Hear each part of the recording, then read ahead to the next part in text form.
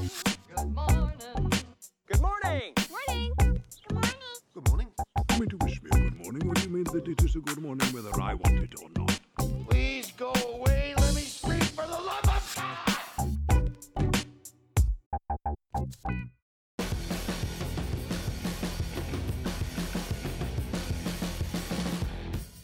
Alrighty, are you ready to go? Yeah, what are we talking about?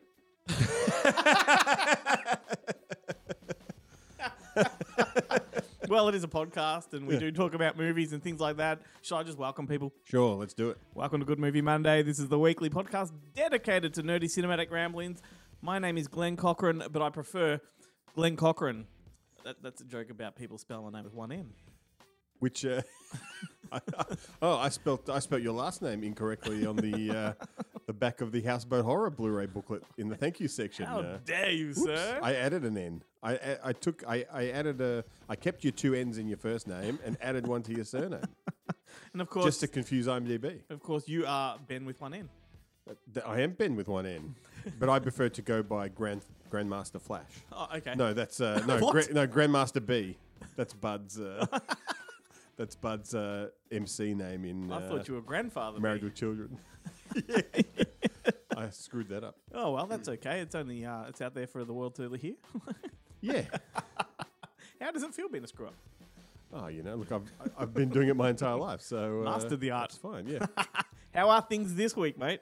Yeah, pretty good. Pretty good. Had a pretty good week. Got to see some interesting films. You and I have been to quite a few movies this week. No, I haven't been to as many as you've been to. Oh, I'm knackered. Can I say that? It's a privilege to see movies all the time. Yes, it is. But I tell you what, it takes it out of you when you work all day and then have to go into the city at night. And I don't get home till 11 o'clock. Especially when you live as far out of the city as you do. That's right.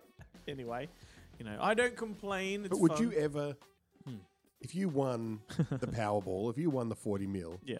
would you buy somewhere close to the city? No. Hell no. No. I'd probably move further out. Further and out. I'd build my own cinema.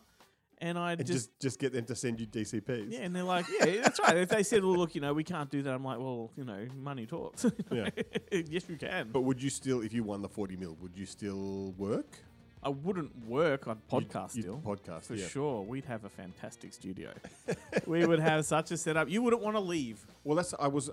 You trying can. I'll build you a house on the property. on the property. Well, that'd be fine. Because I was going to say, I was trying to figure out how I'd break it to you that if I won the 40 mil, You're done. then we'd be podcasting out of my house. I wouldn't be coming here. Like, I'll set it up for you, mate, and I'll buy all the equipment. But you're coming here. I'm not driving an hour to your place. Just build close to me. But I always, but I also think that I would I could just hire a driver, and then I wouldn't care. I'd actually watch the movie I'm recommending in the back of the car on the way. I'd actually have to move further out, so it's at least an hour and a half away. Yep. Well, no, we'll work it out one day. Yeah. We'll get it there. But anyway, Eventually, we will win. yeah. I hope you're still listening, everyone. Of course, our social media platforms are Facebook, Instagram, and YouTube, and now on Threads. So go and check that out. Our website is goodmoviemonday.com, and from there you can just navigate your way all over those pages. I keep bouncing off my mic here. I keep flicking it with my hand. Got a new, not a new, but an old new kind of crane set up. Flicking that bean. And yeah. What? I tried to keep it in. I tried so hard. Oh, we're gonna have words in a moment. That's for sure. Surely that's not gonna violate anything. That was nice. The Melbourne International Film Festival is creeping up on us for another year, kicking off on August 3rd. And today we have a special guest who is one of the festival programmer, actually, Kate Fitzpatrick. We're going to pick her brain about the program. We're going to talk about some of our favourites on the calendar, just get all nerdish and all that kind of stuff. Of course, Jarrett will be up in a moment to talk about the important physical media news, and the Bonehead Weekly Fun Size segment will be coming up too. But now, Ben, we need to talk. We need to talk about Ben. You have you've had us kicked off social media twice this week. I have to say that there has been no actual proof that it was me who did it. Well, I'd done it. I'd put money on it. Well, I don't know. On the TikTok one, Okay. they gave you a bit of audio, so maybe it was. Oh, it was definitely. So Oh, it was yes, that's right. So the Outrageous. first one was last week's show. You made a reference that we're not going to repeat that Yeah. violated some guidelines. Only on Facebook though. Like the podcast still exists. You can listen to it. If you listen to the first 10 minutes, you'll know what we're talking about. But Facebook didn't like it. No. No. Tisk tisk for shame. Yeah. And yeah. then you were I don't know what to say. You were a guest on Wednesday Up Late with myself and Chloe. And you started talking about Orlando Bloom's big cock. There's a sound Added a effect sound for you. effect. Once again, my fucking I wasn't going to microphone. mention it. Notice I'm not saying it. No, you're trying to I'm trying to turn over a new leaf. fig I'm, leaf? I'm making I'm making Good Movie Monday PG. Right. Pretty good. It's no fun when it's PG. Come on, what are you talking about? I want to test No, those it's just going to senses, be like mate. when they brought in the Hays Code. It'll all just be double entendres and innuendos. I need one of no those actual those whistles. no actual references. Kazoo. We need a kazoo on the show. So now when we talk about Orlando Bloom, Mm. then I'll say something like, he needs extra loose pant legs. No, that's fun, I guess. But like, is it like just Yeah. hell for leather, mate? Go for it. Yeah, he's not quite. You're busting. You're busting to say cock, aren't you? I can't think of the other guy's name. Who's the guy from Shame? Oh, Michael Fassbender. Yeah, Orlando Bloom's no Michael Fassbender, but he's close. And I'll Right. just say, so that should be enough. He's no Tom Jones, you might say. He's no Tom Jones. Yeah, Right. which I think I talked about Tom Jones on the. You did. It's not unusual for me to talk about Tom Jones and Tom Jones' appendage. What's new? But yeah, look, we did. We got to a few screenings this week, which we're going to do a reaction video. We haven't done videos for a while, but if you follow our social media pages, you will see us talk about them. I went and saw Barbie. You didn't get to see that one. No. Loved it. Thoroughly loved it. Like, it is a strange film. It's a film that I imagine. I mean, by the time this podcast drops, it may have come to a eventuality, but a lot of backlash, I reckon, from parents for this one because really? it's not a kids' film. Like, it is made for adults. Kids can watch it; it'll wash over them. But like, there's a censored F-bomb in there, which is clearly an F-bomb, and they just put the Mattel logo over the mouth of whoever says Because it. kids have never heard the F-bomb. No. And it's all about, like, the message is it's about patriarchy and things like that, right? So Barbie world is where the women rule, and they come into the real world for a brief moment in the film, and then Ken realizes that, hey, there's a patriarchy. And so he takes the patriarchy back to Barbie land, Right. and the men start ruling, right? So it's this whole thing that it's like, I mean, I don't like being force-fed things like that, but this is done very clever, and the sort of, it's like the proposed solution was kind of fun. And is this a Margot Robbie produced film like I wouldn't be surprised. Like I, Tonya and No, I don't think so. Stuff I wouldn't was? be surprised if she's got a producer credit. I Yeah. don't think she championed it because she was not the first on board. And, she was a couple of it actresses wasn't. It before wasn't her. Thank God it was going to be Amy Schumer before her. Oh, gosh. Really? Yes. Yeah, well documented. And in fact, there was a few filmmakers attached before Greta Gerwig and what's her husband's name? Baumbach or Noah Baumbach. Noah Baumbach. Baumbach. Yes, before they came on board, but very clever, very funny. Ryan Gosling steals the show, which I find ironic that this is a Yeah. Barbie movie about patriarchy, I think that's- and then he's the one that steals That's the show. just her. I think there's been some backlash. I have seen some backlash on the internet about that. How good he is! Like, Yeah. God But forbid no, you have. about how it shouldn't be about Ken. Yeah. Well, like it's ironic. It's ironic, and it's very fun. It's a good movie. But what else did we saw Oppenheimer together. We did see Oppenheimer. I don't even think we've had time to process this. Not with each other anyway. No. So maybe that will come out on the video. But look, I enjoyed it more than you did. I think it's fair to say. Yeah. Look, I mean, it was look. When it comes to 3-hour films, it's got to be pretty magical for it for it to justify its running time. that applies to me too. And I know Christopher Nolan constantly whinges about people whinging about it. Yeah. And Do you know what? I hate it I just when- think just pull your head in, mate. I hate it when filmmakers whinge about people whinging about long films and they say, "Well, you're happy to binge something, and well, yes, in the comfort of my own home with a pause button, and and I can come back tomorrow and watch the rest." And that's right. That's my Yeah. choice. I can stop it. It provides me with Yep. easy points to stop. Yep, absolutely. There's a big fundamental difference there. Yeah. Anyway, and we also Forcing saw someone Sisu. I don't know if that's how you pronounce it. I think it is. Sisu, which is That sounds- I described it in my review as Tarantino meets Peckinpah. Like, it's just a completely bonkers movie. Throw in Rambo. Like, it's just nuts. I loved it. I really it was did. great. We didn't actually get a chance to talk about it at all. No, I'm glad you after thought the so, because movie, we but, kind of just left the cinema and that was it. You rudely took a phone call and ignored me all the way to the car. I did. Yeah, you just waved goodbye. I had. It looked like it was going to be a lengthy. I had phone a call. canine emergency Yes, that I had to deal with. Was not going to get in that way. We've been through that before, you and I. We've done it. It's happened on the show. Yes. Didn't you bail on the show? I was halfway through the show and I had to Yes. leave. Far out. Luckily, I think we had. Was it Melzi on the show at that time when it happened? Yeah, I it was think all over was. Zoom. So Yeah. you were at It was home. during the quarantine. Yeah, but you did. Yeah, you had to ditch and run. But it was scary because we didn't know what was going on. And Yeah. And far neither, out. neither at that point, neither did I. No, I know, but you also left the camera rolling, so Yeah. we're like, what's going on? Let's hope that doesn't happen tonight. No. Knock on wood. Anyway, let's push on. Let's have a little bit of a Newsly plug and then bring Jared into the show. All right. Let's get this Newsly thing out of the way. It's a good thing, though. Get Newsly. If you haven't got it already, you should. It is our preferred podcast platform. That's where we want you to listen to us because they help us out. So let's help them out. Go to newsly.me and download it. You can get all the podcasts that you want, as well as all the news from around the world, over 80 different countries, yada, yada, yada. You know all about it. It reads it back to you in a natural human voice, which is fantastic.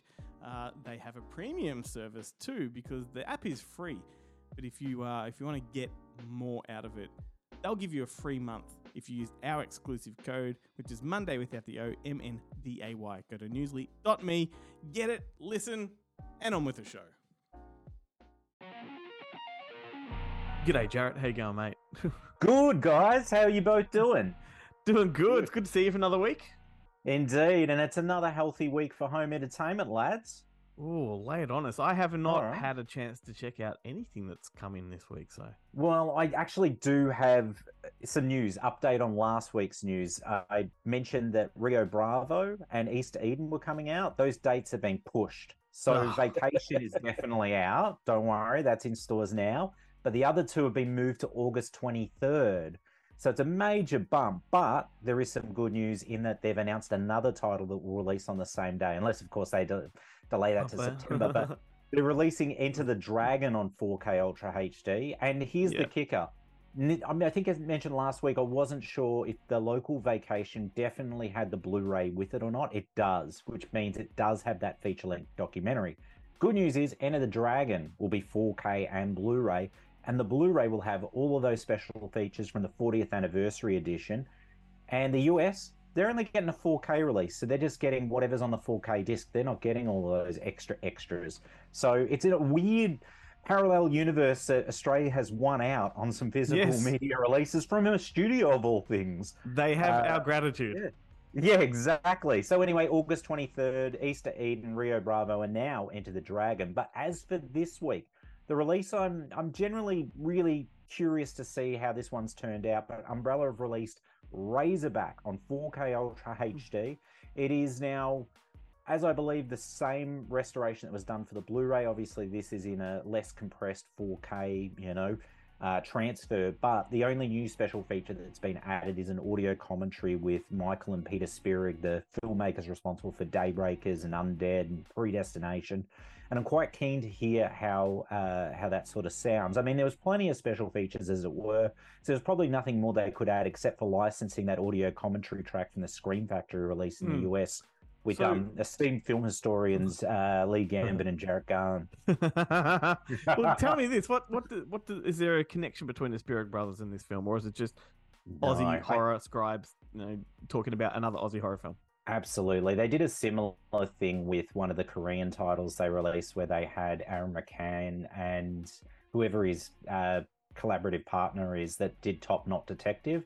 Those guys did a guest commentary on one of the releases previous. So I think it's something that they're sort of looking to do. I mean, it has been pretty common practice in the US. You've had Peter Bogdanovich guest on, other commentaries and I think even Eli Roth. So it's, it's not a new thing, but it is a new thing locally. And I guess it adds something different rather than hearing from the same old. And admittedly, the commentary track that was on the Blu-ray that's been ported to the 4K with Russell Mulcahy and a huge Razorback fan isn't the best listen because Russell Mulcahy doesn't really open up too much, and it also sounds like He's coming off a bender, but I think that was just by 1980s. I've only listened to one of his other commentaries, and that was for Resurrection, and it was a pretty bloody boring, Pretty dry, almost like yeah. recorded in like brackets and then just stitched together. Also, That's how it sounds with that Razorback commentary, to be honest. There's long periods of silence, and you're just sort of like, you know that the guy's trying to get answers out of Russell, and it's not so much Russell not remembering certain things. It's also, I think he's just like, why do we talk about that? Been there, done that. That is the problem with Exactly. commentaries, with a lot of commentaries and extras, though, is that sometimes the behind the scenes talent is their talent is in a different area. It's not in speaking over their film. Totally. It's generally better when you've got like a writer director doing it, or even a producer, because the producer has such a, wealth of information that spans the entire production, and they're pulling, the purse strings and everything. Whereas a director, not that Russell Mulcahy was a gun for hire, because he really went after this project.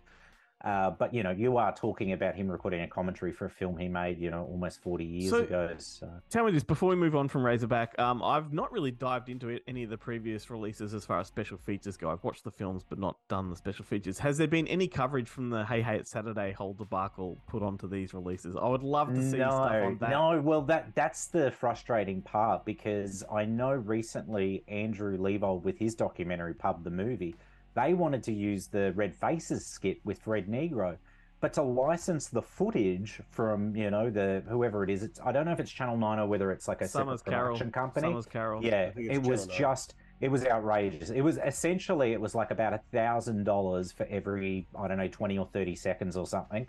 So they just went no, which is a shame too, when you're the talent that's actually there, but you sign waivers and they own everything. So no, unfortunately, but we do cover that on the audio commentary on the Scream Factory release of Razorback. So if you're looking for some more Razorback action, pick up that US release as well as the local 4K. It's a classic moment in Aussie television. Like, it really is something else. Well, I know that the ABC charge $15 a second. Oh, wow. There you go. Yeah, exactly. ABC and SBS are the cheapest of the commercial networks. And then you've got Crawfords that don't license to anyone, despite whatever the price.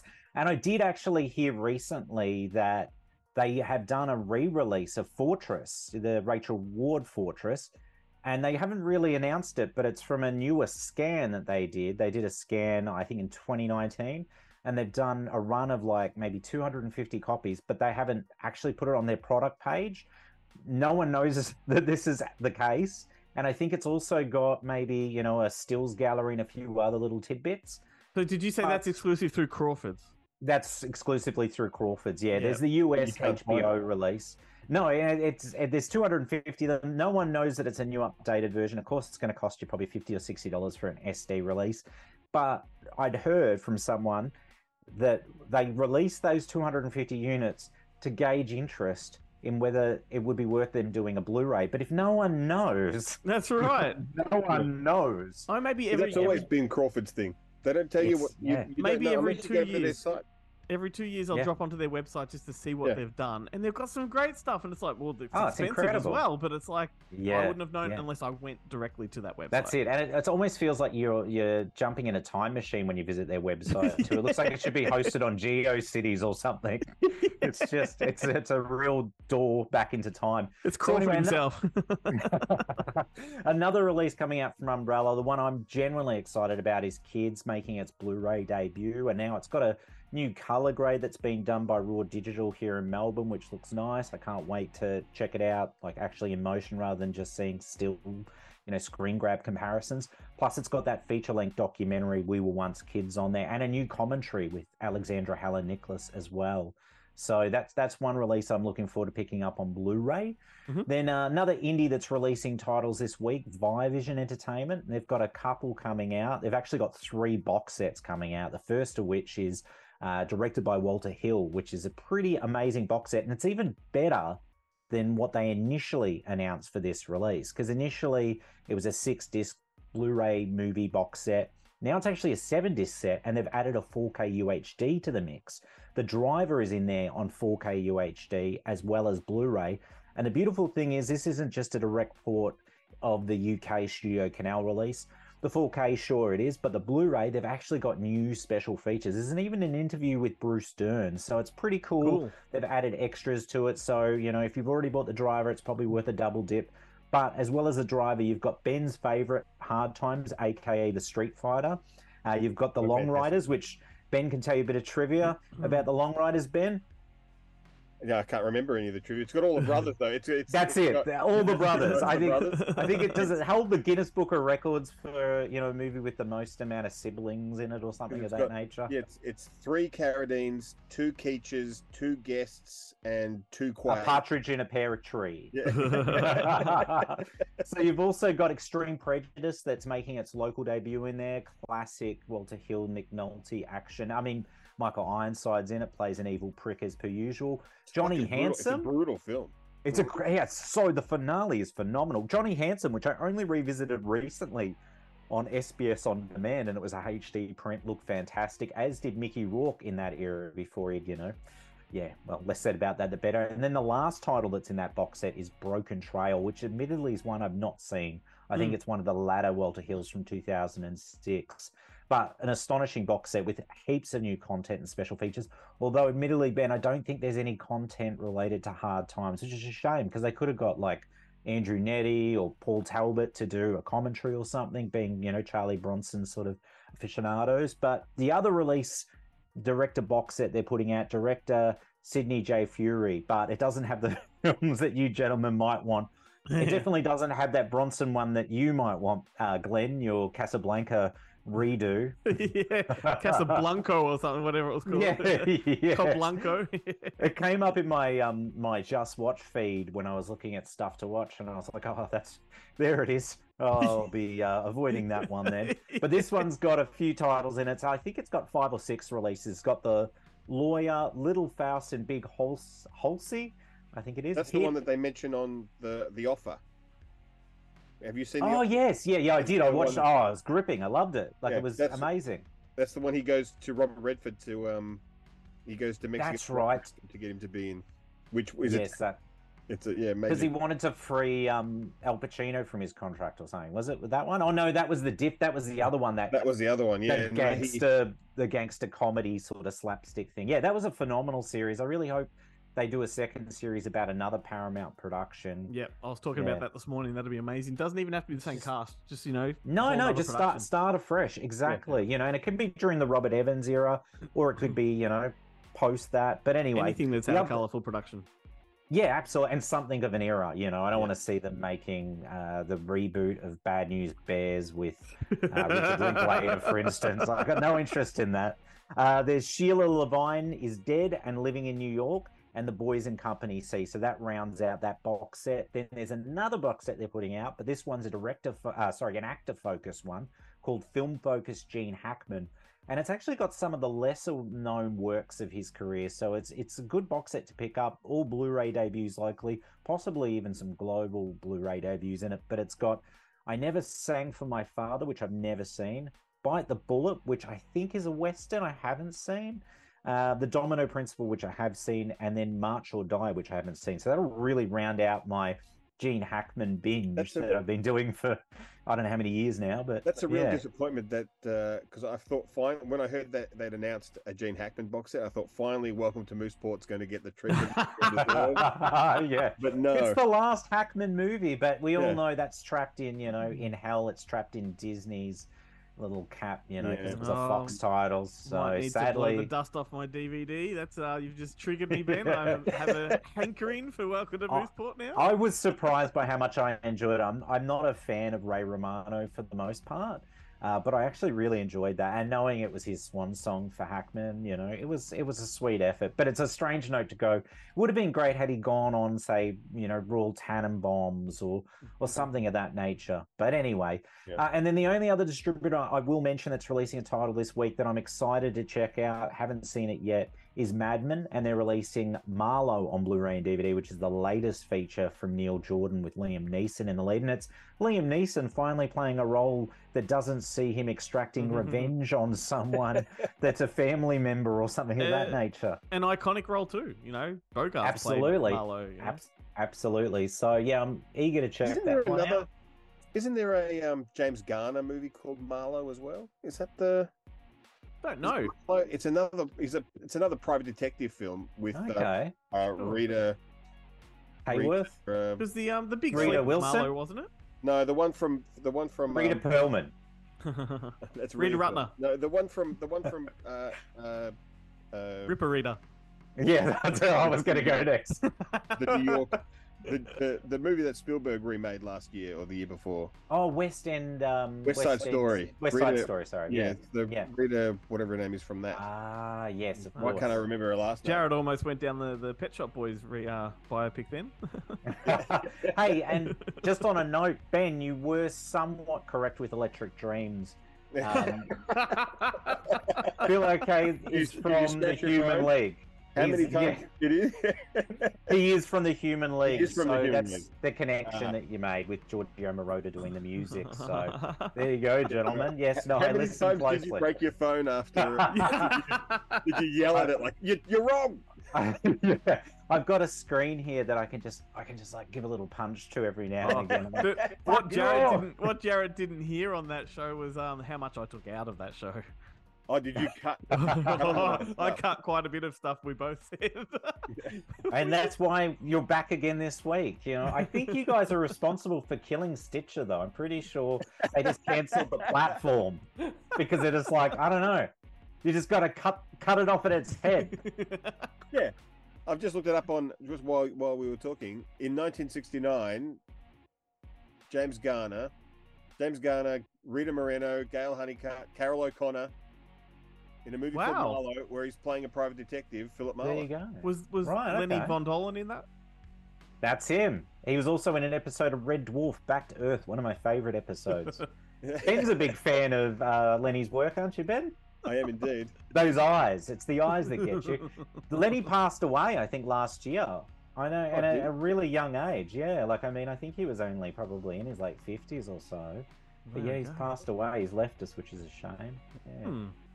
So Yet- happy note to end on. Martin Lawrence still walks among us. Yeah. But thankfully, his crimes against cinema have seemingly stopped. No new big mama movies for the last couple of years. So. No, let it slide. Bad Boys 5 is coming, or 4, Yes. whatever number. Yeah, and I mean, like, the last one was all right, and I think he was good in it because he was fairly restrained, you know, and He it was did better take a than more Will Smith serious was. approach. Yeah, well, he was barely fucking in it. Spent most of the time in a hospital bed. I hope that's not a spoiler for anyone that hasn't checked out Bad Boys for Life yet. If you haven't, you're the reason we haven't got Bad Boys 4 yet. It's in the works, though. It's in the works. But anyway, gentlemen, that's it for me for this week. So until next Awesome. time, stay physical, gents. All right.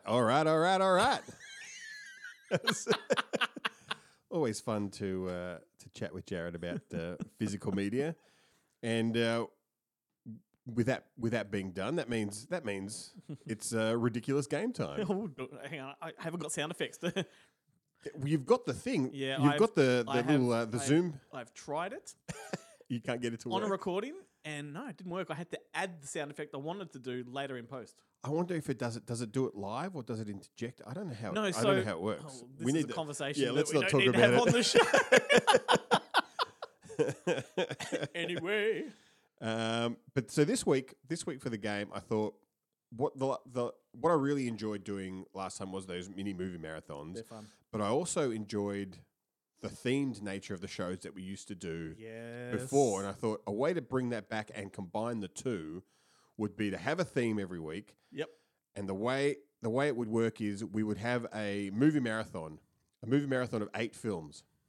8 films. It's 8 films. It's a proper all-nighter. Fuck. But each of us get 4, and we take it in turns. But if one person preempts the other person's film, then they've got to come up with an alternative. Okay. So really, we have to prepare 8 films each Yep. that we can slot into this movie marathon, this ultimate all-night marathon. We are good to go, my friend. I have plenty. I've actually bunched them in like genres, so I don't know what way you're going to go. Okay. So if you go down a comedy route, I've got that back. I've just gone down with films that I could think of All right. that I enjoyed. So Because the other thing too is we've got to kind of keep it sort of on par. Like the marathon has to make sense. So like if let's say you've got one that's a complete thriller and I've got one that's a comedy, that doesn't quite make a good marathon. You know what I mean? I was going to say, I've programmed multiple marathons for Monster Fest, and I disagree completely. Okay, cool. Well, then I'll just throw anything at Or you. at least I've just done it. I've just gone, oh, that's a good film. Why don't we play that one? Okay, And then right. that one. That's how it works. Okay. Yeah. I'm getting a bit of a backdoor insight into how it Into- all works. into why the movie marathons have dropped off in popularity at Yeah, Monster it's Fest. like Russian roulette, isn't it? Like, Sometimes, is this yeah. the one? So this week, because we went to see Oppenheimer Mhm. at IMAX earlier in the week, or last week, I guess it would be now. Yep. I thought nuclear films would be a good topic. Atomic, nuclear, either way. Atomic. Well, they're all. I like to think of them as the same.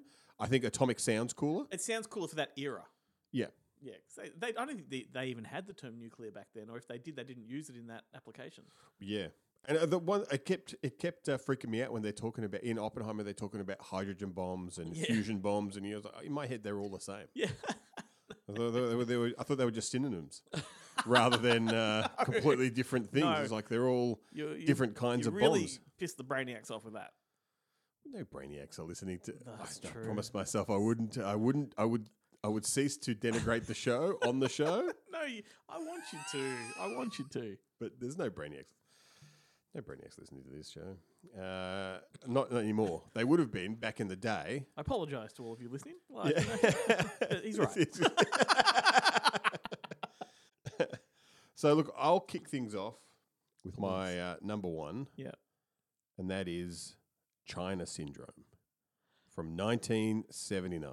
Fantastic movie. I love China Syndrome. It is. Jack Lemmon is the best in that. He's great. Jane Fonda. Yep. Michael Douglas. Michael Douglas is the cameraman. Wilford Brimley, the man with the softest hands in the world. And Richard Hurd, who I constantly confuse Richard Hurd for Carl Malden. Yep. I always figure it's the same guy, Yeah. but it's not. Okay. Well, that is a great film, and I've got movies that would definitely like if I was going down the original train of thought, keep it themed. I've got plenty that would go well that with would that. go with that. Like, Well, you certainly can. I can. I mean, that's a nuclear disaster film. If you haven't seen China Syndrome, basically it's there's something goes wrong in a nuclear power plant, but they cover it up. and they cover it up, and a news crew headed by Jane Fonda Cameraman Michael and Douglas. cameraman Michael Douglas go in to investigate, and then Jack Lemmon kind of whistleblws. Yep. And in glorious fashion. Yeah. And then it gets scary because they get hushed. Like the government's after them, like, shut the fuck up. And there is a perfect companion film to this. Yep. I'm very curious to see if that's one of the ones that you Ooh. talk about. It may be. Should I go down that route? I think I will. I'll go with Silkwood. That's exactly what I was thinking. Yeah. Which is Meryl Streep. But yeah, like you said, like very, very similar kind of film, And there was like a bit of a nuclear panic in America at this time, Yeah. which is why these movies all came out.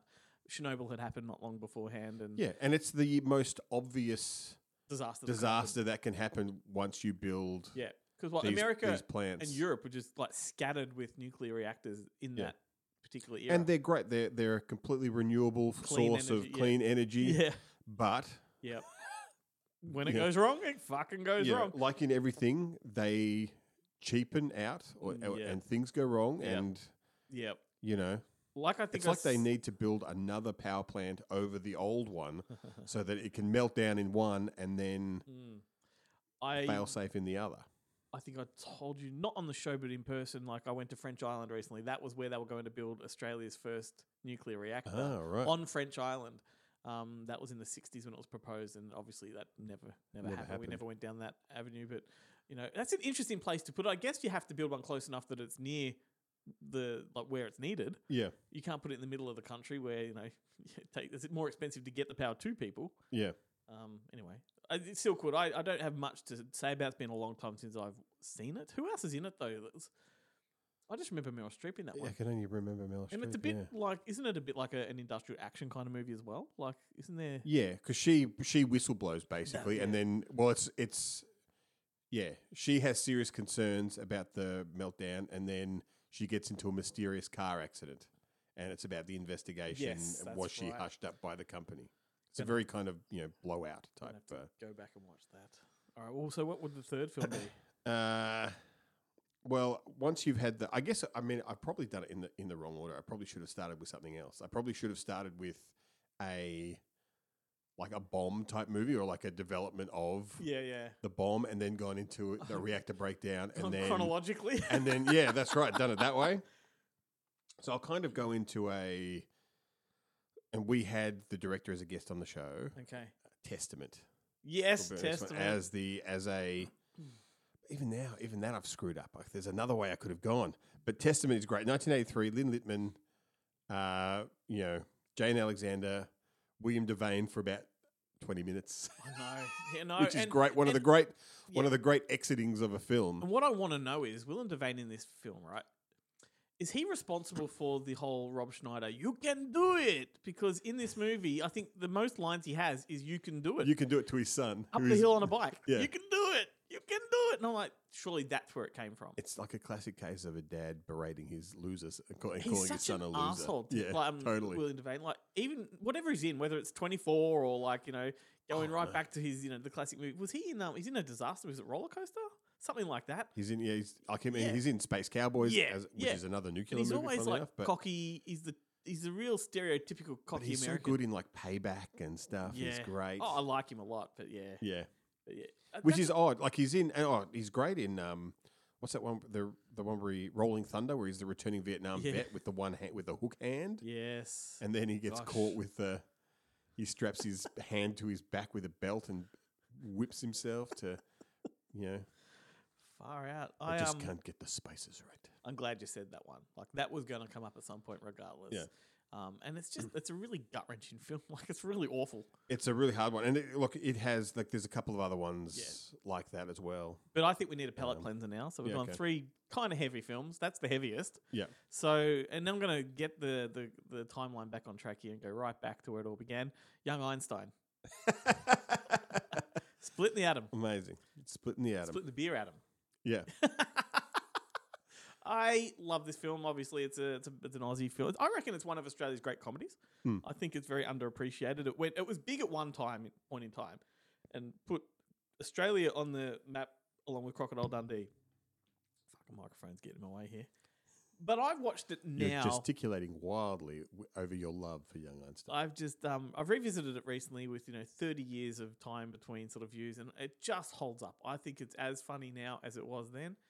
And it's got Adam Curie in it. It's got Einstein in it, who's actually a Tasmanian apple farmer, if you didn't know. And Too right. Movies back in the 70s and 80s would put young at the front of things, like young Frankenstein, young, Sherlock Holmes, all this kind of stuff. Yeah. But this is one that really does it differently. Like it's young Einstein, but they've just completely fucked with the history. Like, Yeah. They're not it's got nothing to do with the actual, development of nuclear energy, but they changed how it was made, and it's all about beer, putting bubbles in beer. Yeah. Which is arguably more important Yes, than irrefutably more than important. developing a bomb. That's right. Imagine if, in Oppenheimer, they just gave the Japanese beer.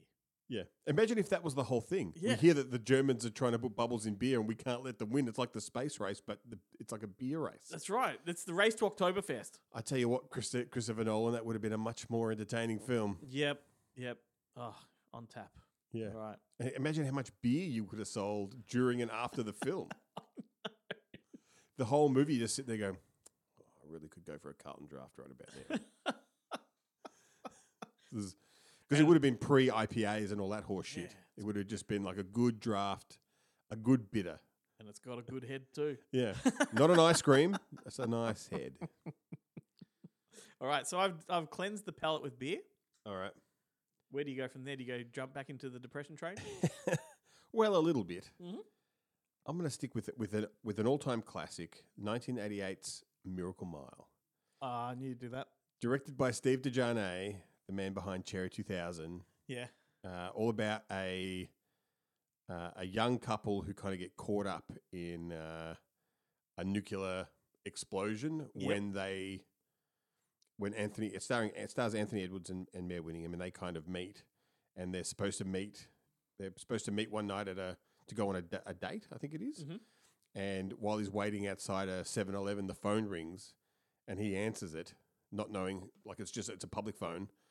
he answers it and he overhears that a bomb is about to go off, and they've got half an hour or something to get out of the city. And then he and Mayor Whittingham and a kind of a group of desperate strangers attempt to flee. And is it a hoax? Isn't it a hoax? It's a marvelous piece of filmmaking. It's a fantastic film. Definitely worth checking out if you haven't seen it. Don't know how to follow that up.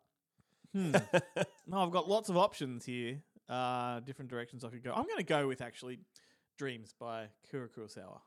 Nice. I mean, this is he is famous for having a deep-seated fear of nuclear war. Rightfully so. Yeah. Japanese filmmaker, right?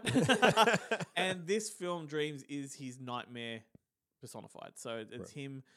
It's a very fantasy-based kind of film. It's a series of vignettes. It's like short films all crammed together, and each one of them depicts a nightmare he's had in person. Like he had nightmares. He wrote them down and he put them on film. And it's quite terrifying. It's very I don't know what the word is. Surreal. It's a surrealism piece. Like Martin Scorsese's is in it as Van Gogh. Like what? How does that relate? With or without with or without ear? Without. He's got the bandage on his head. So it's post. He's got the bandage on his head. But there's visions of like ashes and lots of bodies and almost like geisha girls as well, and they're dancing amongst the rubble of nuclear fallout, and there's no sense that you can make of it other than it is just fear personified. And I love it. I think it's actually one of his best films, considering too he was actually medically blind when he made it, and it's his most visually incredible film. Like it's colourful. It's like I said, it's an expression of art on film. And who could do that when they're freaking blind? Well, maybe no one. Maybe maybe it's the first AD's film. It was a He's fluke. just like like Andy Warhol. Kind of, he didn't really. Trust me, it's good. Akira. Yeah. So there you go. So that's interesting. Well, I'm going to take it. How many are we down. in? 1, 2, 3, 4. We're 6 in. 6 in. So this is my last one. Yep. And I'm going to take it back down to Depressionville. All right, do it again Mm-hmm. with one of the most. It's possibly the most harrowing. I know where you're going. Anxious films I've ever seen. Oof.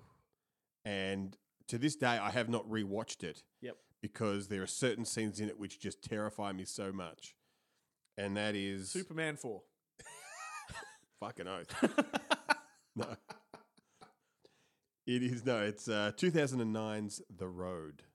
Oh, really? Yeah, directed by John Hillcoat, Yeah. Aussie John Hillcoat, starring Viggo Mortensen, and I think it was the first time I ever noticed him in a film. Garrett Dillahunt has this great, like, small bit as like a kind of a cannibal in it, but it's basically about, it's a post, like the bomb has dropped and everything is dying, like all animals are dying, there's no food, there's no clean water, nothing, and the people are just slowly starving to death and attacking each other and eating each other because that's literally the only food source, and it's about this father and son who are trying to make it to the ocean. Is it on a road Cody trip. Smith-McPhee? I'm actually not sure who the kid is. I think it's can't Cody remember. Smith-McPhee. I think that's the movie. Oh, no. Yeah, I think it is anyway. Yeah, right. Yeah, I after just- Romulus, my father, that was what he did. That was what he did, yeah. Yeah.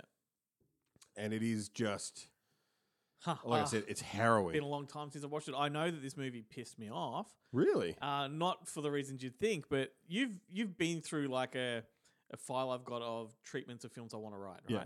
One film I was writing is exactly The Right. Road, right? And it's almost identical. And when I saw that movie, like I was so disheartened. Like I was so gutted because I'd actually written most of it as a script. And it was like I was so excited I'm going to put this in the hands of people, and this movie came along. I'm like, fuck that then. That's like No, you could do it now.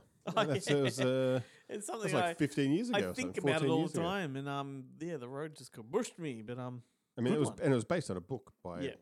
Cormac McCarthy, who wrote the book that's became No Country for Old Men and a bunch of other. There are so many ways I want to cap this off.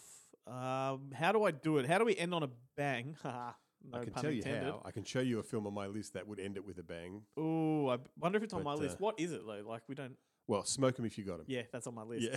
That is on my list, and that's what I'm looking at. I'll go through a few. I'm looking at Smoke 'Em If You Got 'Em. Of course, being who I am, I'm looking at Radioactive Dreams. Yeah. But I'm also looking at. I can't end on a depression one because I've got Grave of the Fireflies there, and Well, see, now, Barefoot that's an Jam. interesting one that you've included that because I was looking at Grave of the Fireflies, Yeah. but it's not actually a nuclear movie. They've bombed the city that they live in, but it's not nuclear. It's just. it's an atomic bomb because it's Hiroshima that they live in. Are you sure? When Yeah. I was looking it up, it's another city, and it's they don't end up dying of radiation. They all die of malnourishment. Okay. Well, maybe I'm wrong. We can But fact check that afterwards. yeah, because I thought I had it on my list as Yeah. one to talk about, and then when I jumped on Wikipedia to refresh myself, I'm like, oh, it's actually not a nuclear bomb. Okay. It was just Interesting. But it's certainly the supposed to bombings. reflect that. Yeah. Because Barefoot Jen was the other one, which is definitely nuclear. But I think I'm going to leave us on an upper, go more Hollywood. I will name 4, and you can choose which one we curate Oh, okay, in the final film. So War Games, right. Crimson Tide, The Hunt for Red October, or Under Siege. We're under siege. Okay.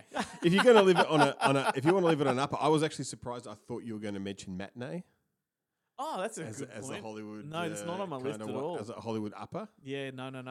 My other Hollywood upper was Superman 4. Superman 4. Yeah, just to Well, see, I had also on my list. I had Matinee. yeah. I had 13 Days, which Yeah, I yeah. really enjoyed. That was on my list. I must have taken it off. Great film. I think and Smoke 'Em If You Got It because it is the ultimate. Yep. You know, the world is over. Let's party. What's left to do? Let's party. Yep, it's so good too. And at 48 minutes, it does not outstay yeah, well. that should have been Oppenheimer. Yeah. There's- Imagine. There's a double feature. Like Yeah, Oppenheimer is my favorite. When reviewing any film, my favorite line is always it's a fantastic 50-minute film tightly packed into 3 hours.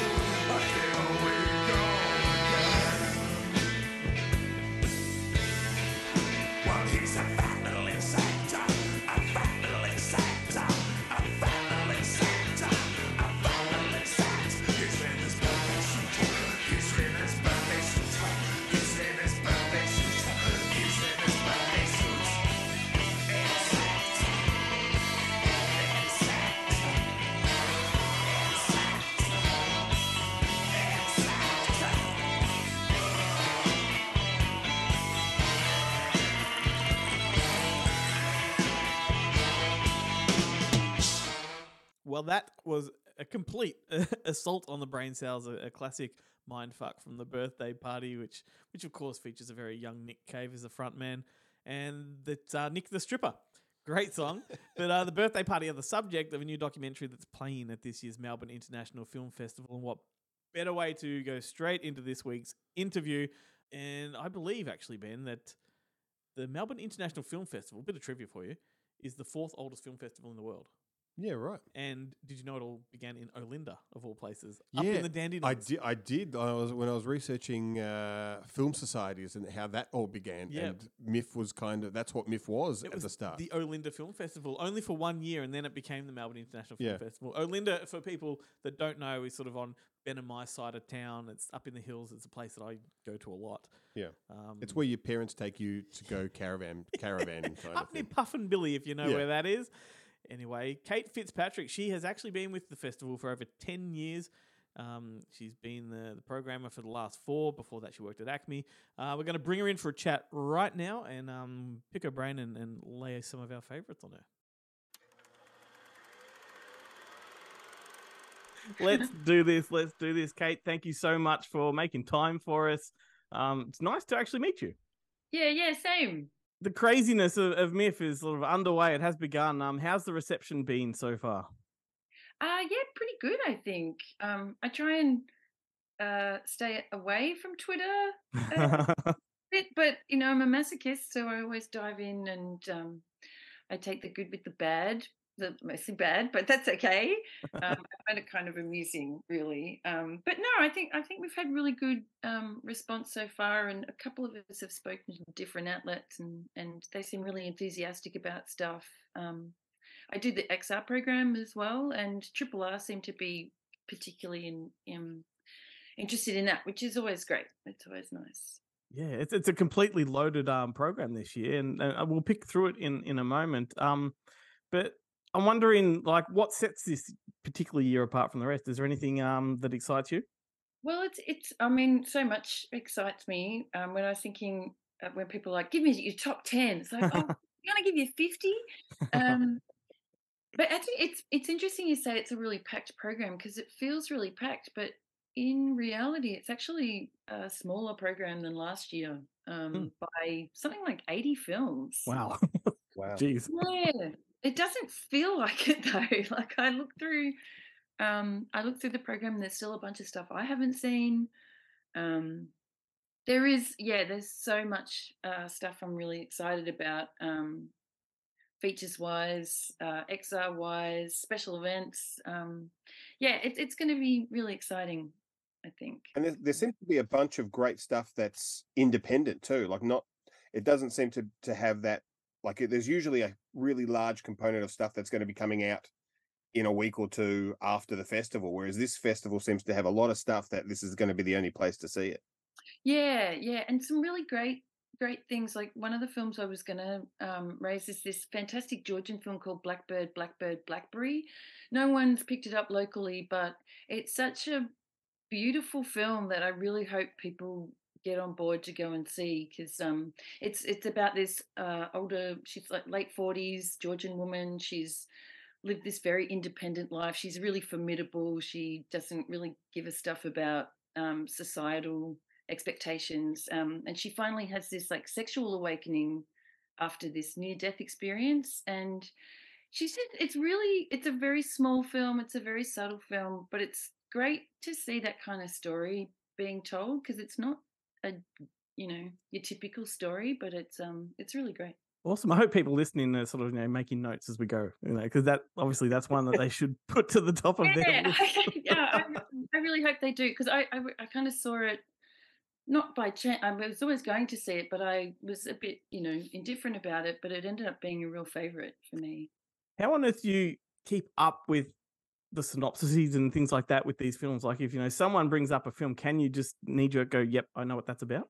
We just had Monster Fest weekend and had 6 films in it, and for the life of me, when people went, "What's on Sunday?" I'm like, I can't remember. Well, but that's a bit different. The scheduling's different. Like if you ask me when the film is on, but I couldn't remember the names. There's only 6 films. And it depends what time of day you ask me to as to how many I'm going to remember. There's definitely, it's happened to me in the past too, where I'll look up something and think, what the hell's that? And then someone will say, oh, we screened that. And I'll be like, oh, Yeah. My brain doesn't work that way. Like I can be talking about movies and just pluck names out of the thin air, but if I'm in an environment where someone asks me specifically, I go blank. yeah. It can be So a bit embarrassing. I admire your ability to do that. So that's one highlight. Is there any other highlights before I go through things that have caught my attention? Are there any other things you want to sort of highlight that people should really pay attention to? Yeah, I wrote a list. One of my favorite experiences in the cinema this year was with my colleague Kate in Berlin. We both went to see Dustin Guy Deefer's film The Adults. It's just a really beautiful kind of melancholy film about three siblings who've, they had a really tight-knit childhood, but they've become estranged in their adult years, and they come together when the brother visits them. Their mother's died about 12 months previously, and they're all kind of dealing with their grief or not. And it's got a really fantastic feel to it. The actors clearly have a really great rapport with one another, and they really recreate that sibling kind of rivalry feeling really well. I really hope people go and see that. I really hope people go and see. There's an Australian horror film in the night shift program called Late Night with the Devil that I think is very cool. Yeah, that's fantastic. The Cairns Yeah, movie, yeah. yeah. I hope people go and see that. I think they've got a lot of local interest and support, so I think that's going to be a really good screening. Those screenings. It's so weird that guy, the guy that the star of it, David. Yeah, yep. Guess Melchian or what? Yeah. I mean, he was Never in he was in what's his name today? Ah, Yeah, classic. yeah, He's got such a great face for horror, I think. yeah. Um, And the movie is, I mean, the movie is great. I feel like that movie is, all the stuff in Guess, not in Nope, where they have the flashbacks to the TV show with the monkey. I feel like that whole movie is all that stuff that they didn't show you in Nope with the monkey. it's an expansion of that. Yeah. That's what we wanted Nope to be. Yeah. Well, come and see Late Night with the Devil. Awesome. Be disappointed. Yeah, wicked. There's some great Australian content. Like that's usually what I gravitate towards, and I'm particularly big on retro. I love the older 80s sort of Aussie films. And one that's caught my attention this year that I have to bring up because I will be going along to see it for sure is With Love to the Person Next to Me. The 1987 film, Kim Gingell, like that era of Aussie film is where I'm at, like, Boulevard of Broken Dreams, Heaven Tonight, that kind of stuff. I've never seen this one. I hadn't either, and I saw a restoration of it that Ray Argall's been working on. Oh gosh, it might have even been late last year. It's great. I think you'll really, really like it. I'd love to hear what you think of it once you see it, because it's such a surprising film. In fact, I learned about its existence after Melbourne on Film program was locked last year, and I thought, oh damn, that would have been a really great film. Also, because it's all filmed around St Kilda, and I live kind of the St Kilda end of Elwood, so it's all this great part of the city that I know really well, but back in that time too, like in the 80s. And Kim Gingell's great. He's just got that fantastic deadpan kind of approach. But you always just see a bit of that Cole Carpenter, just in a twinkle in his eye. It's just kind of there. Absolutely, totally, yeah. Oh my goodness, Ben! I was watching Ground Zero, which I'm going to bring up later in the show, by the way. But him and Mark Mitchell play two like cops together, and I'm like, all I can think of is them as like postman and Yeah. Oh, fantastic comedy company for sure. And there's also was it Mutiny in Heaven is the birthday party doco? Like I'm sure everybody's clamoring to see that. Yeah, I'm really hoping that people show up to the Astor for that, just because it's got such a great connection with them having a residency there for a long time in the early 80s. It's a great film. Like it's almost purely archival footage, so it's a real curio for fans of the band and fans of the music scene of that time. Yeah, it's pretty great. I think that'll be a really great screening because Mick Harvey, at least I know Mick Harvey's going to be here. I'm not sure who else might be around as well. That's And really cool. you've also got the Godinsky doco as well, which is a good kind of counterpoint. Yeah, The kind of exactly. the other end of the spectrum. That's like a kind of like a music gala. I think Mushroom will be putting on a big show for that. Yeah, Right. that's exciting. And like, I mean, it's once again the Australian program is loaded, but then you've also got the Safi Faye retrospective, which really caught my attention as well. Yeah, my colleague Mia curated that program, and I'm ashamed to say I've never seen any of her films. So Neither have I. I'm Neither so have excited to get along to those, and I would urge everybody to go along because it's such a rare screening. They're quite difficult to track down. They're quite difficult to screen. So Mhm. it's a pretty great coup on her part to get that. Yeah, absolutely. I did a little bit of went down a rabbit hole looking at her work, and I'm like, wow, how have I not stumbled across this before? So very excited. Yeah, great. And And then the yeah, other go on. big retrospective is the Dario Argento That's what I was going to say. Yeah. retrospective, which is Very close to fantastic. my heart. I worked very hard on that. And yeah, I'm so excited to see so many of them in cinema. Like there's so many Yes. of them I've And only seen on DVD or I a don't little think bit more poignant this year too, because Julian Sands, of course, is in Phantom of the Opera. yes, it's kind of like a default tribute screening to him now. Yes. Yeah, and a real curio because I think a lot of people wouldn't have seen it. What's your favorite Argento film? It's something that Well, everyone has a different one. it's interesting because it's not in the program only because it wasn't one of the ones that is part of this all of the titles that we're screening this year are part of the one restoration program that the Cinecittà did in Italy. Yeah.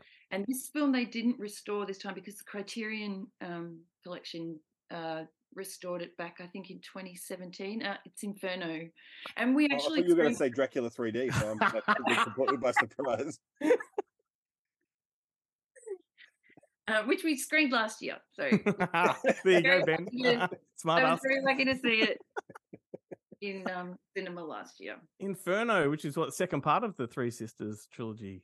Yeah, which that would have been if they had restored it, I think it would have been great to do the trilogy like Late Night at the Astor or something. That would have been a great thing to do. Totally. But, I'm big into Marathon. Tenebrae. That's where it's at for me. So I'm looking forward to seeing that. I love that film too. Yeah. I haven't seen it. I saw it in the cinema once.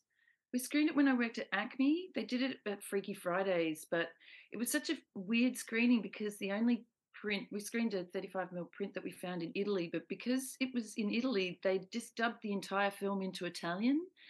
So Yeah. my colleague Roberta, she is Italian. She did live subtitling throughout the film. So you were hearing Italian with these English subtitles, even though you know people are speaking English in the film. So quite cool, actually. For me, I really want to check out the was it Do You Love Hitchcock? Oh yeah, Which I've never seen. I've never seen that film, and I'm fascinated. I'm fascinated to check it out to see what it's all about. But also because we played Dark Glasses at Monster Fest a couple of years ago, Oh yeah. and Cat o' Nine Tails is playing, and the similarities between those two films Mhm. are like a pretty kind of amazing. So I definitely want to kind of revisit that to do that comparison. Yeah, absolutely. Cat o' Nine Tails is great. I hadn't seen that before starting looking into this program, so that was a real highlight I too. can't remember, Ben. Does Cat of Nine Tails have a sexy swamp scene with eels? No, not that I can remember. It does have some sexy Carl Malden scenes. Ah, excellent. Exactly. Excellent. That's just all the scenes that he's in. Yeah. Just close ups of his nose, and then you're like, ooh. Yeah. Well, Waiting for knowing his the face. circles that we revolve around in, like that Argento retrospective is probably going to go pretty well. Yeah, I hope so. I've had some great feedback from people so far. Like at the launch, a couple of people were really excited about it. So yeah, I hope people come out for it. Sure. And the other thing that really caught my attention, because I was a huge fan of his for a long time, still am, I guess, is Wim Wenders has a new film. Yeah. Two. That's Ansel. on my Two. Oh, yeah. two films. I Yeah, only right. picked up on one, which was the Anselm one. Yeah, that's really great, and that's in 3D. So that strongly urge you to get along to that because it's I don't know where you'll you'll see that again anytime soon. But Perfect Days is also Yeah, Perfect Days is the one that I'm keen to see. We both picked up on different ones. and they're both great. They're both quite different, but they're really great. Yeah. Yeah, I Having- just love his work. Yeah. Having just come back from a European odyssey, I'm very keen to watch movies about the people who clean toilets. Because it's such a big thing in Europe. Like, that's why you pay. You pay the person there because they clean the toilet right after you, which is great. Cleanest toilets in the world in France and Belgium and stuff. Just horrifying if you don't have change. You must be excited for like whatever upcoming anniversary screen of Kenny they might do in the future. One of the best. And the other thing I wanted to sort of ask you about too is the regional screenings. I'm really excited when festivals like this branch out, and there's like, I can't remember the name of the cinema. There's a little sort of boutique cinema in Geelong. I think the Pivotal or Pivotanian. yes, I'm dying to go to that place because it looks amazing. Now, what are some of the other retro or sort of regional centres that the festival's at? Yeah, so we go to Castlemaine, the Theatre Royal in Castlemaine. They're always a really good supporter. And really quite fortunately this year, two of our Bright Horizons filmmakers actually live in the area. Like Mark Leonard Winter lives in, I think, Dalesford or Hepburn Springs or somewhere like that. And Nuran Nisari lives in Castlemaine. So we're gonna there's films will screen there, but there's also going to be a regional talk at that centre too, which is pretty exciting because we don't always get to do that kind of thing, just getting people out to the regions. We go to Bendigo. We're at the Eagle Hawk Cinema in Bendigo. I don't know if you know that place. It's very cool. It's like it's an old hall with a bunch of couches. I've not been there. No. Yeah, it's very nice. It's a very cool little cinema. Where else do we go? Sprung out on you.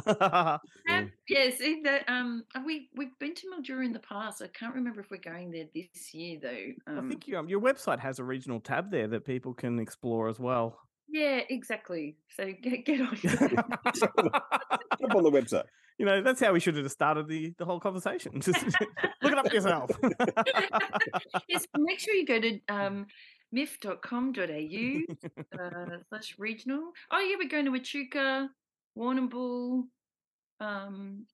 Amazing. Rosebud, Bright. We're going back to Bright this year, which is really nice. Bright is a beautiful centre. I went up there a few years ago when we did it. It's an old Masonic hall that they use for their cinema now, so it's quite small, but it's really great. I love that part. Because you used to do there used to be post MIF. There used to be like a kind of a traveling thing that went around, but they were never day and date with the Melbourne festival. No, it was always after, and we'd kind of divvy it up like who would go to which centre. And that was the year of the merger. I went up to Bright to present the merger. Damien Callanan was there to give a Q&A for it, which was really fun, but it's quite nice. I think we kind of did this during COVID too because we were online. It seemed like a really nice thing to keep our regional program happening at the same time as MIF, so we have this collective experience as a state. And regional viewers can get on social media and feel like they're part of the conversation at the same time. Yeah, for sure.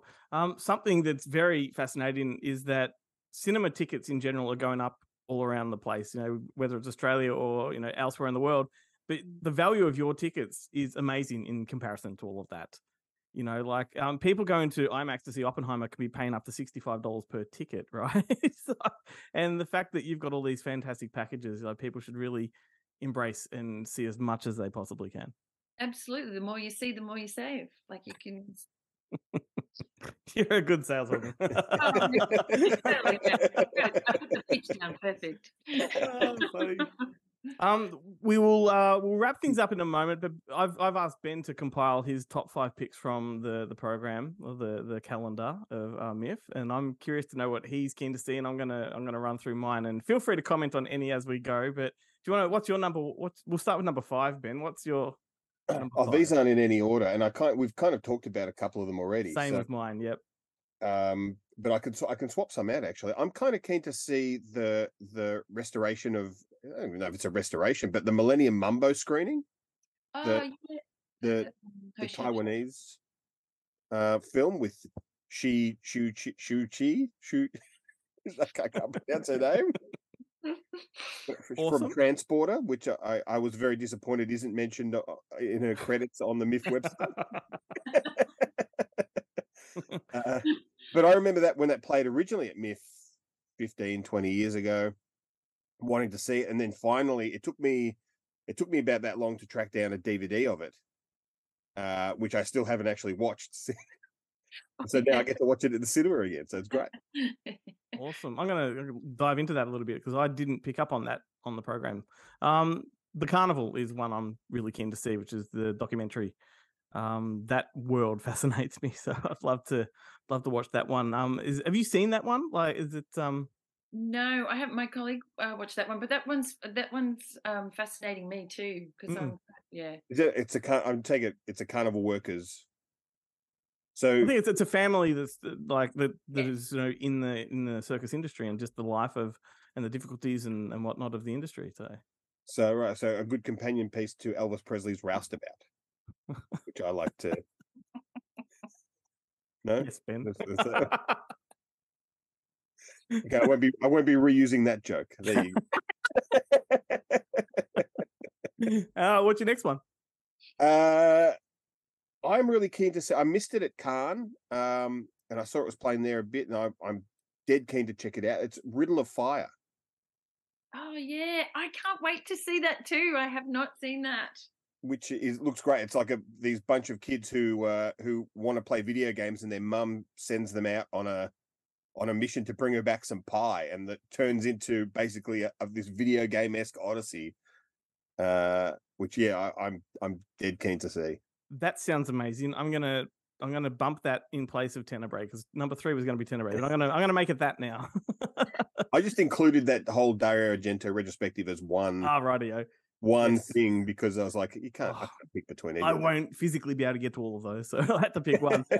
May December, the one with Natalie Portman and Julianne Moore, I'm keen on. That's Todd Haynes. I love him, and I love the sound of the story. Yeah, it's awesome. That's fantastic. Yeah, I did see that. That's high camp fun. High camp, awesome. Okay. Seems to be. There's a couple of because I noticed there's also the new Catherine Breillat film, and she always does movies about older women having sex with younger men. Yeah, there seems to be a bit of a. Did you ever find though they never really look like they're having a great time? No. Yeah, it's good. Yeah, no, I firmly believe that Catherine Ryan does a great bit about why women don't necessarily want younger men because she's like, yeah, that's all I need, someone else to look after and teach things to. Like I don't have enough to do. Sounds like Barbie in the movie. Yeah. Well, Leia Drucker's all in on it, so yeah. Awesome. What else you got there, mate?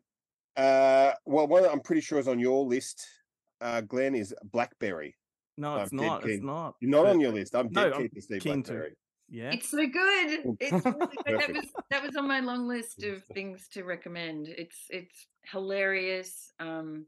If you're a It's Always Sunny in Philadelphia fan, and even if you're not, you will be because Glenn Howerton is really like tearing up the scenery in this one. He's really great. They're all great, actually. Everyone's great in it. I have to say, I'm really getting into this kind of modern, idea of these, business biopics. Like the HBO used to kind of do them as made-for-TV movies, like Pirates of Silicon Valley, Night Shift, and stuff Late Shift, I should say. Late Shift, sorry. Stuff Night like that. Shift's a totally different workplace.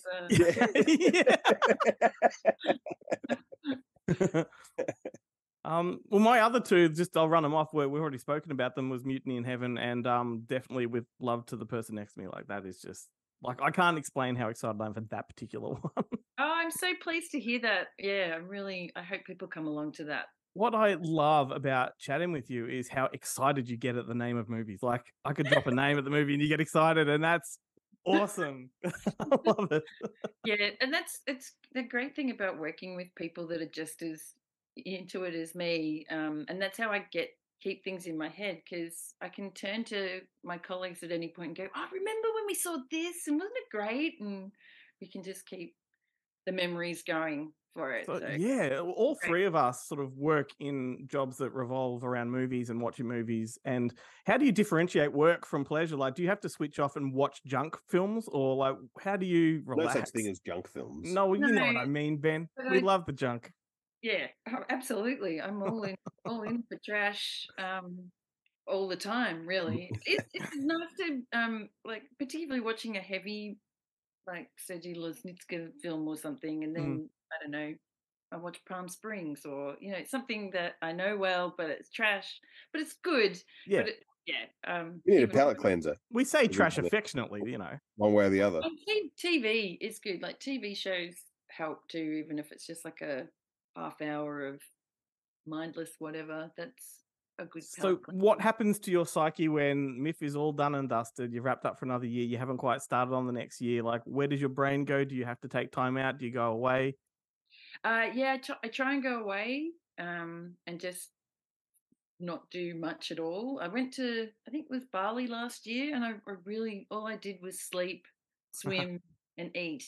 Awesome. And it really was. And I kept thinking, why don't I do this every year? Like, it's such a perfect leveler. It was Did you really go to one of those like the resorts where you never have to leave the resort? You just and it's No, like it was a bit more low key than that. Like, it was a much quieter town up in the hills, but also near beach. Yeah, because I like to go walking, and so I did that too. But yeah, Awesome.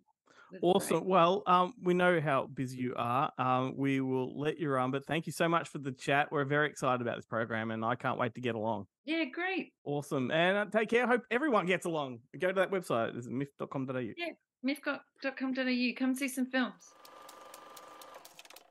One thing we forgot to do was Yeah. was we did ours, but Kate had actually put aside Don't listed 10 films. Don't shoulder the blame. I'm the one that wrapped that up. You wrapped it up, but I can see why you did it because it just flowed naturally to kind of end it like that. Yeah.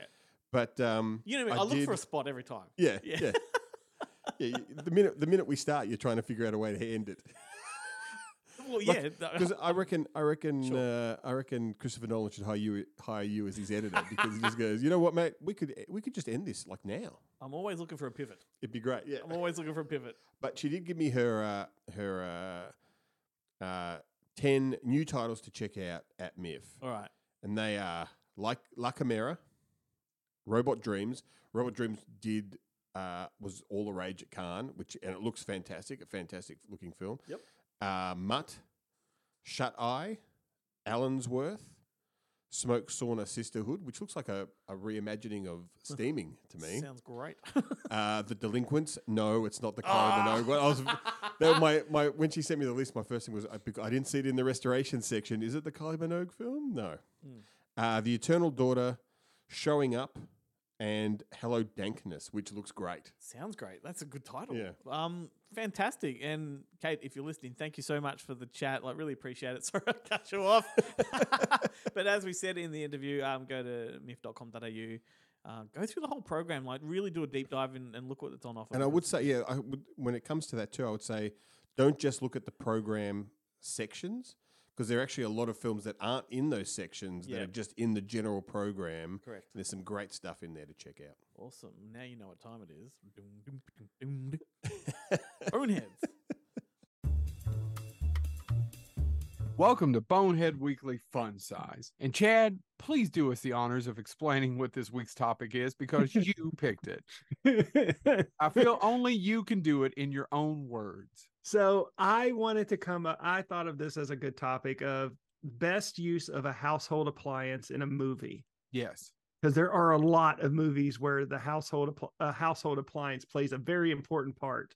Yes. So I wanted to see what you guys pick versus what I pick. So I would like you all to go first if you don't mind. I am going to steal one of yours because it is one of your favorite quotes and from one of your favorite movies.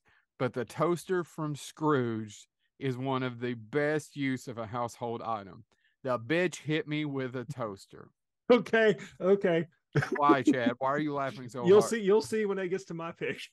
Can I have a second real quick since I was so quick? Yeah. The dildo in Parenthood. technically not an appliance, but kind of. No, I said household item, so it's a household item. It's a vibrator, You and when they're keep- trying to turn on the lights, going, I found the flashlight. In 1989 didn't know what it was, and didn't Right. get choked till later in life. Yeah, I Chad. didn't either. James, go if you can do James. it. You know, I've got a couple, but I'm gonna go with a classic because your microwave serves so many purposes, right? I You thought about got doing your this one. microwave, you got some popcorn. You're trying to have your popcorn, then these gremlins come in and you And pop them right that in was the number 2 for me. microwave, That and was you number 2. microwave the gremlin until it's done. The only reason I went with the other one was because it has the great line, "The bitch hit me, With the toaster. Yep. So my pick involved a toaster, but Yeah. not that toaster and not that Bill Murray. I was trying to bring up the toaster from Ghostbusters 2. So what? Or that's not the end of it. We But could talk about Bill Murray using the toaster in Groundhog Day. He kills Oh. himself with the toaster in Groundhog Day. What Yeah, is but- it with Bill Murray and toasters? I don't know. He must really hate toast. Or really? See, loves it. I'm shocked none of you went with No. the blender from Dead Alive. No, I'm gonna. So because Everybody Joe brought up a toaster, I'm gonna bring up my second pick, and I think it tops all of your alls. What's worse than a toaster? What's worse than a microwave? How about a demonic lamp? From Amityville, the evil escapes. Yeah. That lamp is a sumbitch. Some bitch and lamp. Fuck that Fucking lamp. lamp. It doesn't even, it's not even a functional lamp. I mean, it's literally just it looks like a piece of wood. It branches out. It has 2 light bulbs, and at the top it has a light bulb. But man, that lamp does some mean shit. Fuck that lamp. That I lamp mean, it would, sucks. You know look what? what it did to poor Patty Duke. Patty Duke just cut her finger on it. Next thing you know, her hand's infested. It's all the way going up, and then she eventually dies. And not Yeah. to mention the fact that it makes a severed hand come out of a tube onto a plumber's mouth when that pipe is obviously way too small for that hand. That means that she can't raise Samwise Gamgee. No. Yeah, well, I tell you what, I'm gonna get in the fridge and be safe because you can nuke a fridge and nothing happens to you. This has been Bonehead Weekly Fun Size. We hope this has been silly for you. All right. My first recommendation, Ben, that's what we're doing here. We're recommending movies, and my first one is completely inspired by Myth this week. Oh, And coincidentally, fits right in with the nuclear theme we did before. It's a movie I spoke about when we talked to Kate, but that movie I was really looking forward to is what led me to this. So, with love to the person next to me, the Kim Gidgel restored Aussie film, really looking forward to it. That is, as I said, my favourite era of Aussie cinema, the 80s, and this one is right from that time. It's from 1987, and it does have Kim Gidgel in it, and it's Ground Zero with Colin Friels. Colin Friels. I did see you. I've never heard of this film. I've never seen it, but I did see you post that tonight's film. I did see that You saw post me on. researching. I saw. Yeah, you're not as conscientious as Mel, who No. just blocks us from social media while she's doing it, so she can tell everyone else, but just not us. Yeah, but I just want to quickly talk about Kim Gidgel again. He's not the star of this film, but he's in it as like a cop. He's a bit character, and he, like I said, with Mark Mitchell, it's weird to see them together. Yeah. What an incredible actor! Like, I just want to put that out there. Like, if you don't know who he is, look him up and go back to his 80s stuff. It's the I best. honestly don't know why, Mm. but I was convinced that he was dead All right. because he went to Ashwood Secondary College. Kim Gidgel was right. which is the high school I went to. He was the only person of note to ever come out of Ashwood. Man. No, he's Back, around. I think back when it was he's- before it was Ashwood he's Secondary College. When Still it was, doing great things. He really impressed me recently in season 2 of China Girl, the one with Elizabeth Moss. Oh, He right. plays like the owner of a brothel, but a really sort of a sleazy but nice guy. He's fantastic in it. Wearing this. Because who says why can't sleazers be nice? That's right. But this movie, Ground Zero, 1987, it stars Colin Friels, Jack Thompson, and Donald Pleasance. Donald Pleasance has made a few Aussie films. I think he just liked a good holiday. He did, but he does a good Aussie accent. That's what does it. That's what seals the deal because he does one in this. The gist of the movie is it's about a cinematographer played by Colin Friels who discovers that he's in possession of top secret footage that his father had filmed from the 1950s of secret sort of tests and experiments that the British government were doing in the middle of Australia. And they were nuclear tests, and it was supposed to have been urban legend at that point in time. And this is a real thing that actually happened. Maralinga was the name of the place, and if you look up Malmaninga. he was responsible. Give your girlfriend a Malmaninga. Do you remember that? That used to be the. That's why he quit politics 5 minutes after joining. Yeah, right. Ever seen that? Yeah, no. So let's have a bit of a tangent just for a second. Malmalinga, he was a rugby player, for people that don't know. And he joined politics in the early 2000s, I think it was, and he got up there to do his speech, like why he's joined, welcome to the party. He gets up in front of the cameras, and 10 seconds in, he just gets sweaty, wipes his brow and says, no, I'm done. And he just walked off, and that was the end of his career. Wow. And it's glorious to see. Absolutely glorious. Panic attack central.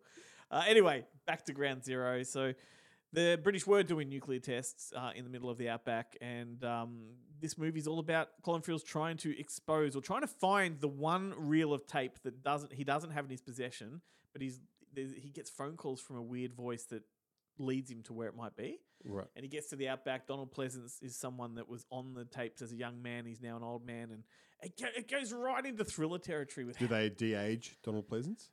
Or they just have someone else play? No, he plays the younger self. It's very clever because when he's old in the film, he's got a big bushy beard because he's living a hermit life in the outback. But the footage of him back in the nuclear days, he's smart dressed, clean shaved, and the footage is really grainy. So they do it well. It's actually, I wonder if that's something that hasn't been brought up in the current actor strikes. Yeah.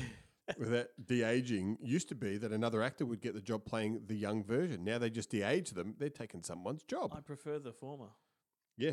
Absolutely. Anyway, one thing I've mentioned recently to somebody is Donald Pleasance has this thing with eyes. Like, he has the craziest freaking eyes in cinema history, I think. And in this film, they do close-ups right on his eyes as he stares down Colin Firth, who's telling a story, and it's terrifying. He's not a scary character, but like there's something behind there. Like when you watch him in something like The Great Escape, and you see him standing next to James Garner, he's like 5 foot tall. He's a tiny man. Yeah. But he's fantastic. And anyway, like I said, this film does descend into real thriller territory. You got government helicopters flying everywhere. So then this is his second film with Jack Thompson too. Yeah. They did Waking Fright together. Fright. And didn't he do the Yankees one or whatever it was? Race for Yankees Zephyr. Yeah, he's done it. I think he's done one other than that as well. But anyway, I'm babbling. That's Ground Zero, 1987. Get on it. YouTube have it for free. Pretty good copy of it too. Like, there's a few versions on YouTube. One of them in particular is widescreen. It's clean. Yeah, nice. Check it out. Nice. Yes, your turn. Well, I actually did not get. No, it's not that I didn't. I was conscious of it, but I just haven't been able to. Like, between watching the movies that we're going to talk about later, the new release films, and Monsterverse programming and Canine Emergencies, I just have not had a chance to actually watch. To really watch anything. Not that it's ever stopped me before. I usually just pick a... I just had an idea. I've had an idea. So what we can do every week, when I get to this part of the show, I have a pre-recording that says, so Ben, what have you got? Yeah, I've got nothing. No, actually, the recording should be, I've actually... And then you can just finish the sentence because it's usually not prepared or haven't thought of it. I love it. But I did watch a fantastic episode of Murder, She Wrote this morning. Was it one of the movies? No, I do have the movies, but no, this is an episode from season 2, and it's the Murder She Wrote does women in prison, does WIP. Oh. Jessica Fletcher she takes, a friend is sick, so she decides to take over her creative writing class in a women's prison. And while she's there, there's a murder. And then the prisoners take over the prison and hold everyone hostage because they're not satisfied with who the warden says is guilty. This is amazing. It is a fantastic episode, but the cast. Tell me about it, mate. The cast includes Adrian Barbeau as one of the prisoners, Eve Plum, aka Jan Brady, is one of the prisoners. Vera Miles is the warden. Who else? Susan Oliver is great. Mary Woronov is a prison guard. Well, that's a given. That's the role she was born to play. Yes. Darlene Conley, who has played the major villain, I believe, in The Bold and the Beautiful for like 40 years. Okay. She pops up in it as a she's like the greengrocer who kind of delivers fresh produce to the prison. But it's like a fantastic episode. I the best thing about watching these shows, Murder She Wrote, Quantum Leap, the guest before they were famous, Love Boat, is or they're at the end of their career guest and they're just week. doing it's just so like I literally pick what episode to watch based on who the guest cast are going to be. You briefly mentioned Love Boat there. Do you remember like when there was a guest spot, like all of the characters in the intro had like a little circle that appears on the screen with their face in it, and the guest of the week always does like a thumbs up or a salute. I wish they did that in Murder She Wrote. Do you reckon even if they get killed? This episode of Murder She Wrote, was it 80s? They were all 80s. This is 85. So this would have come after Prisoner. Do you reckon it took cues from Prisoner, the Aussie program? No, no, they're a lot nicer. They're genuinely interested in their creative writing class. So Jessica Fletcher doesn't get shanked or anything like that. No, she doesn't get shivved, she doesn't get manipulated. Shall we say in the ironing room? I said shanked. Like they might have been serving shanks that day. I don't know. But just as a thing, so that the next episode after that, they play at the end of the episode. They said, next week on Murder She Wrote, had John Aston, Paul Benedict, Tom Bosley, who was a kind of a regular on the show as a sheriff, and what's the guy's name? Parker Stevenson. Right.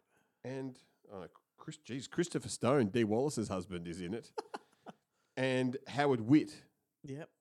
Howard Witt, who played Bart in Mr. Boogedy with John Aston. Well, there you go. Which it's like every episode is like this. Like you've successfully achieved bringing television into a movie show. I know it's something you've vehemently resisted.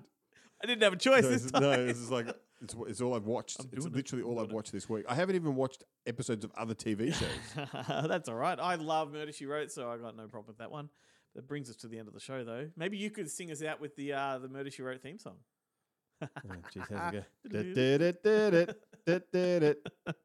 You do it and I'll wrap it up. Thanks for listening, everybody. It's been fantastic. Don't forget goodmoviemonday.com.